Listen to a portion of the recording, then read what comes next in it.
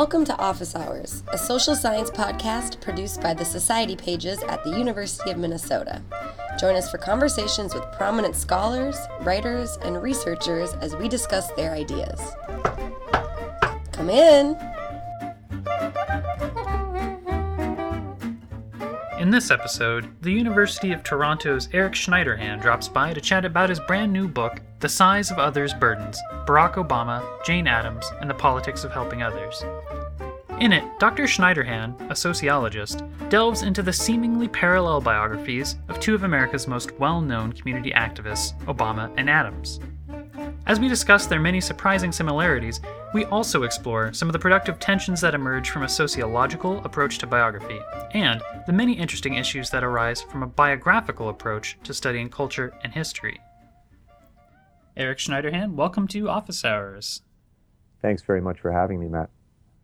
Reading your book, it's really very startling how much Barack Obama and Jane Addams share in common. But of course, your work is about American culture, much more so than it is about the coincidental intersections between these two figures. Most importantly, you write about a cultural paradox that each faced in their work and personal lives. You call this the American's Dilemma. So to start off, could you tell us a bit about that dilemma and how it drew you to compare these two individuals? Absolutely. So I shamelessly drew from many great figures in sociology to come up with this idea. It's not anything new.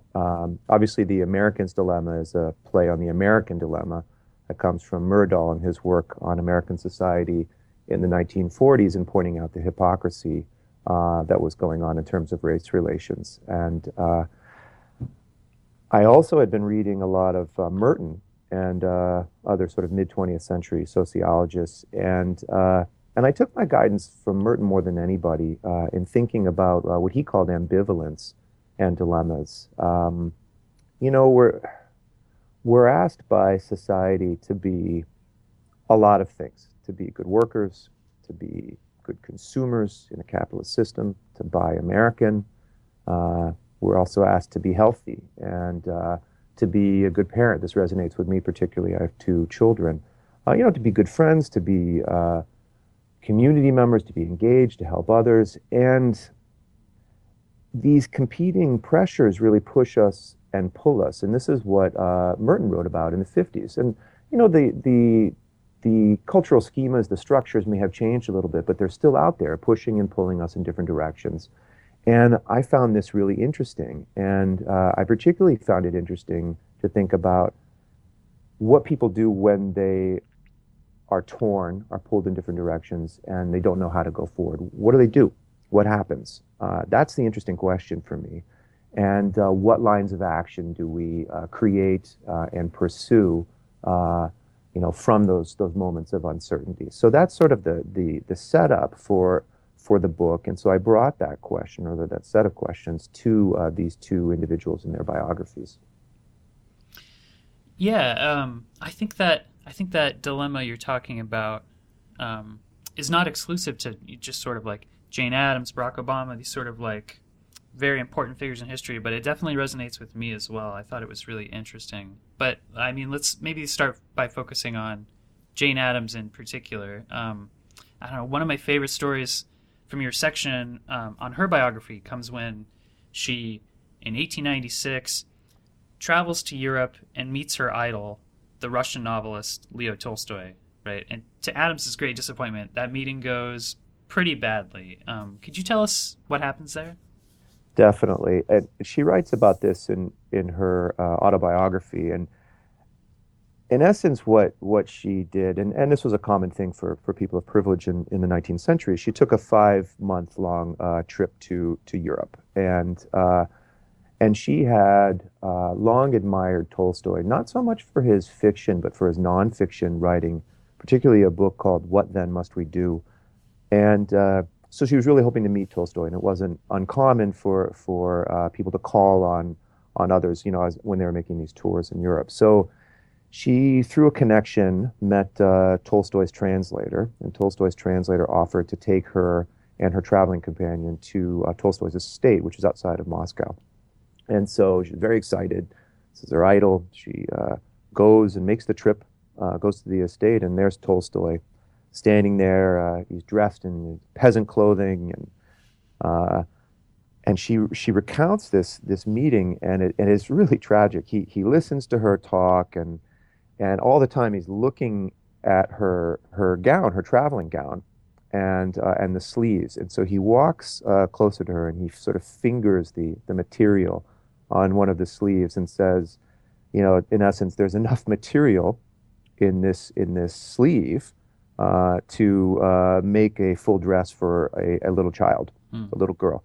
And then he asks her straight up, don't you find the kind of clothing that you're wearing a barrier to the people? In other words, like, you're wearing this sort of opulent clothing, and here you are talking about working with poor people. Don't you find that gets in the way? And she was devastated. I mean, she's probably been thinking about this visit the whole time she's traveling, and weeks and weeks, and then he's not done.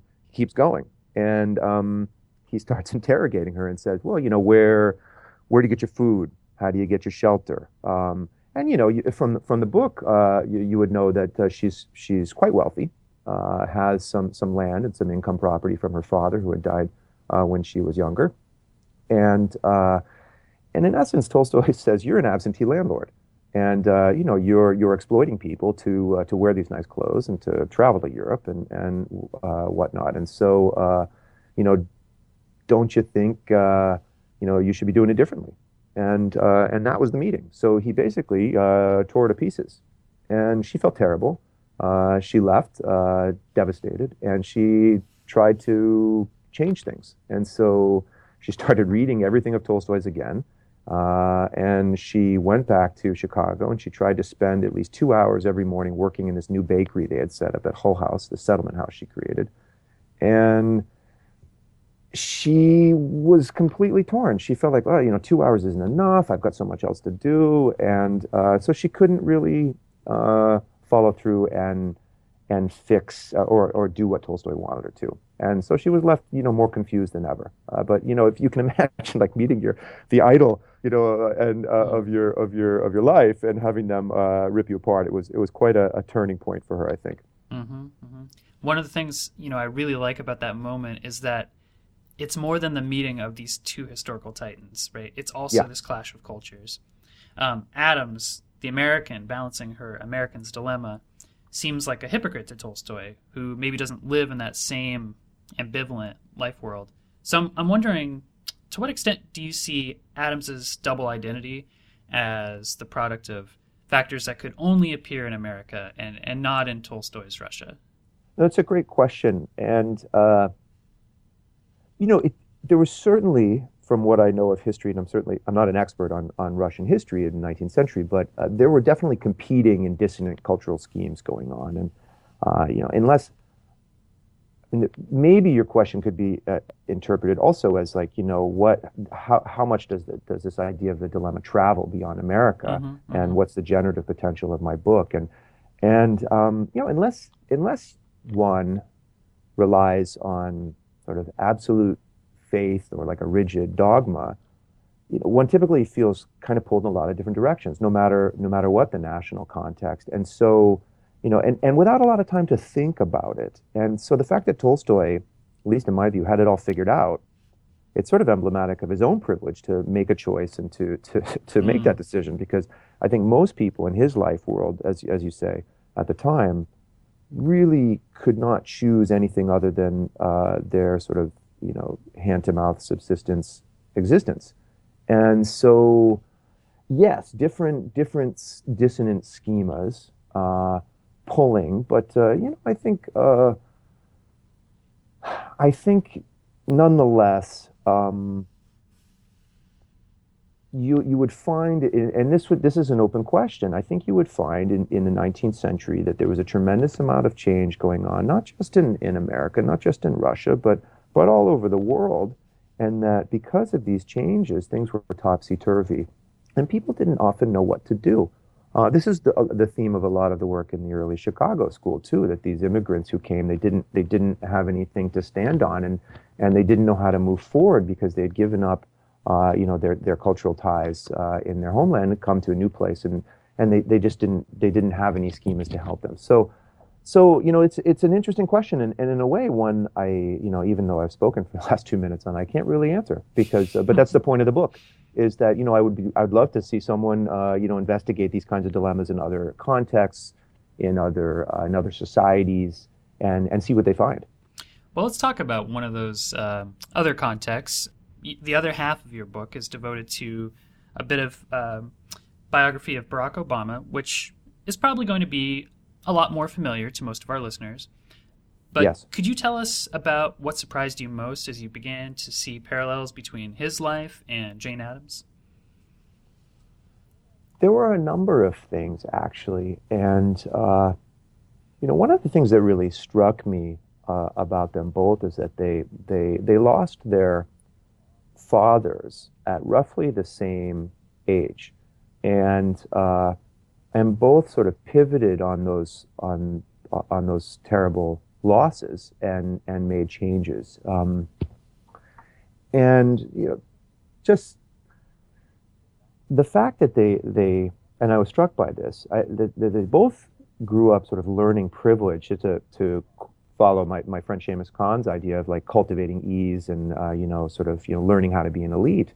So that on the one hand they're learning this privilege. They're meeting these famous people. They're rubbing elbows with the wealthy in their societies. But at the same time, they both had to work in unique ways over and against gender or racial discrimination.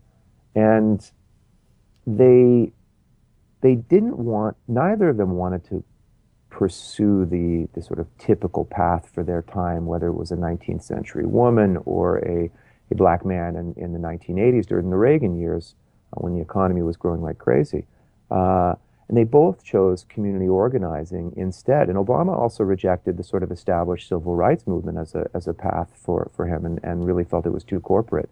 So, and then as I started to dig in, I knew the Addams case in much more detail, but I noticed that they both followed this sort of cycle, very similar cycle. They chose community organizing, and they really did quite well and were successful.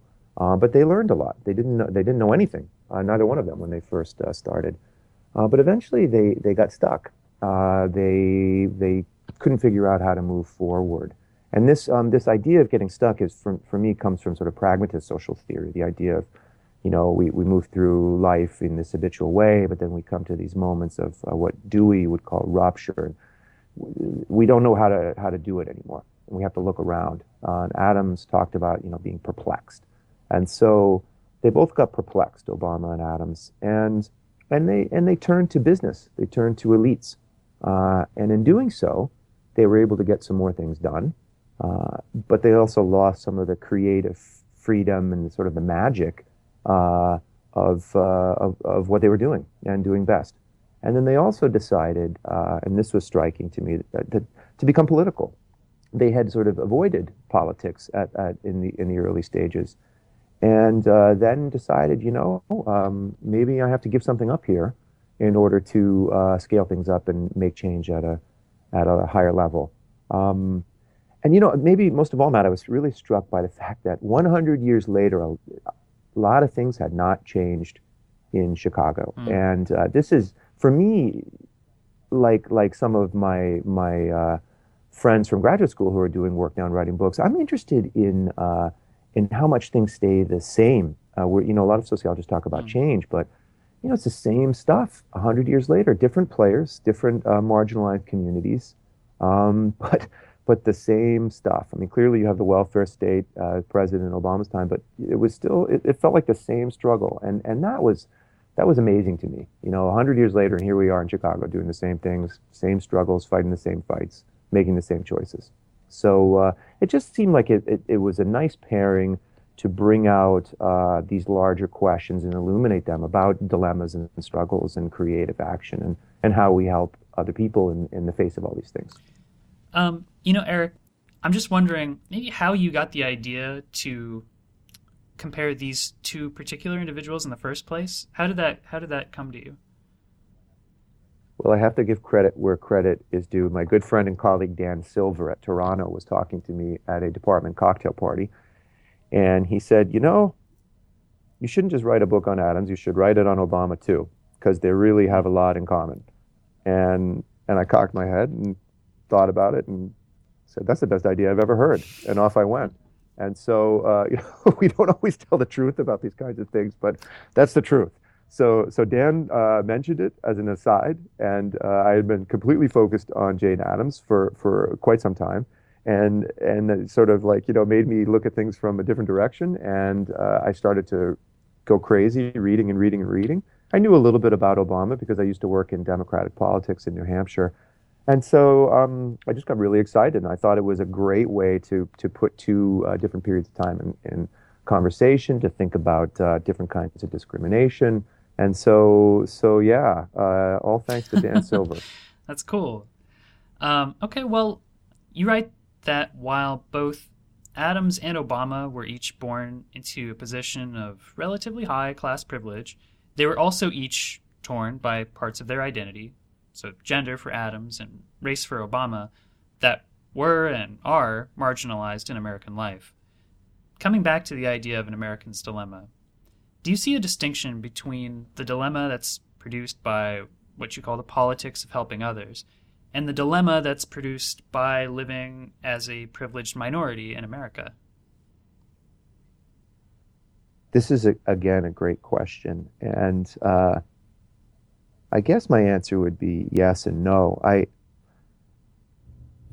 On the one hand, I mean, even as a privileged minority, in your words, there's still many contexts in which you don't have access to discourses of power, Sure.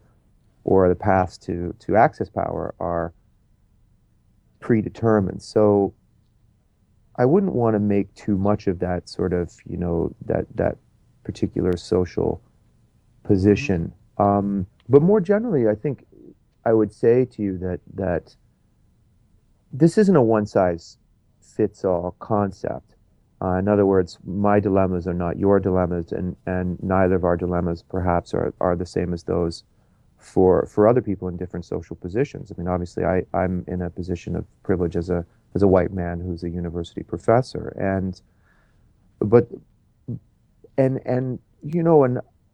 a large segment of society they're really just running to stand still and may not even have time to think about this stuff all that much. But there certainly is a pressure to be many things. And the parenting one, I think, is perhaps one that would be a common one. Many of us have children and we want to do right by them, but we also have to make money and support them and at least live, and also health. It's different in Canada where I'm working now, but we all try to be healthy, and it's hard to be healthy and to work like that, and to when you're grinding yourself down to nothing in the sort of capitalist system, it's pretty hard to take care of yourself in the way that we're told to. So, if you want to find your own way, like Addams and like Obama did, it's particularly hard. And even as privileged minorities, there were just not that many people in their time and place who could stand up as role models for showing them how to do it differently. And so for Addams, she wanted to continue her education. She wanted to help other people, and women just didn't do that. It wasn't the done thing. And she was told this again and again by anyone who she spoke with. And so how do you move forward? And what's particularly amazing about her is, privilege aside, that she drove forward and kept pushing and pushing and pushing to find a space where she could satisfy these urges to move over and against the restrictions of her time, and the same with Obama. I mean, in the 80s, and I remember that time. It was a time. There was a lot of money going around. There were great jobs, and here's Obama as a very successful black man. And what do if you're successful at that time? You go and you make a lot of money, and And this was something that particularly black men did not do up until the 80s. And so why wouldn't Obama take advantage of this sort of this new opportunity, this new shifting social paradigm? And but he didn't want to do it. He didn't want to work in business. He hated it. And there's a lot of discussion about whether or not what he was doing was really working in business. He was at this, research consulting firm and what have you. But nonetheless, he felt like it was soulless. It was unsatisfying. But he also needed to make money, and so he couldn't just give up everything. And he didn't have Addams's resources. She had inherited money, he had not, so he couldn't just drop everything and set up whatever he felt like. He had to pay to eat. So he ended up sleeping on people's couches, trying to work for Perg in New York, and he hated that too. So it's not like these two, and I guess going back to your earlier question about parallels, I mean, we tell these stories about great individuals like they're rocket ships, right, taking off on these trajectories to the moon and beyond. And it wasn't that way for either of these people. They were fits and starts. They backtracked. They went sideways. They didn't always make choices that we would admire. But, over time, the path is taking them forward, and it's into uncharted territory. I mean, how many people in the 1980s, black men in particular, gave up career paths that led to, wealth and immediate prestige to try to pursue some sort of thankless community-based job in a city that they didn't know, and that to me is moves it defies the privileged minority label, if you will, and shows something to me, at least personally, that's inspiring, and that's we're told not to be normative in our work as sociologists, right? We're told to stick to the data, to make claims based on the data, and to don't go beyond the claims. But I also wanted to write a book that would connect with readers, everyday readers, and show them how they might do it. And I think in these two stories, these two biographies, there is a little bit of a clue as to how one might be creative, how one might press ahead when stuck, whatever the dilemmas, whether they're in Russia, whether they're in the United States, whether you're poor, whether you're rich. We all are being pushed and pulled because there are a lot of dissonant structures. Our social world is pretty crazy, and it's not consistent. And so, on the one hand, you're being asked to do this, on the other hand, you're being asked to do that, and you can't do both. And so I find that particularly interesting. And distinctions or not, I think that for me, focusing on the dilemmas will get you somewhere interesting. And so that's maybe what I would urge people to consider. Not so much, whether it was like this here or like that there, but just focusing deeply into the context and seeing how people actually act when they're torn. You mentioned kind of the expectations put upon sociologists doing this kind of work, and I have to say, I think you're probably the first guest I've spoken to on this podcast who's focused so keenly on the biographies of individual people.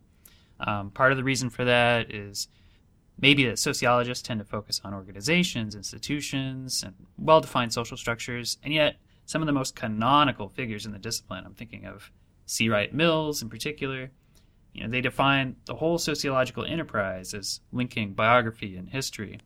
So I guess I'm just wondering, how do you see your work situated in the field of sociology as it's practiced today, and what room is there for biographical work like the work you're doing? That's a good question. I don't really know. I mean, I guess in a general sense, even moving up a level from the biography, I think my work is part of an increasing body of work that's trying to be more accessible and to use language and cases that resonate with regular people, and to try to move our work beyond the ivory tower to connect with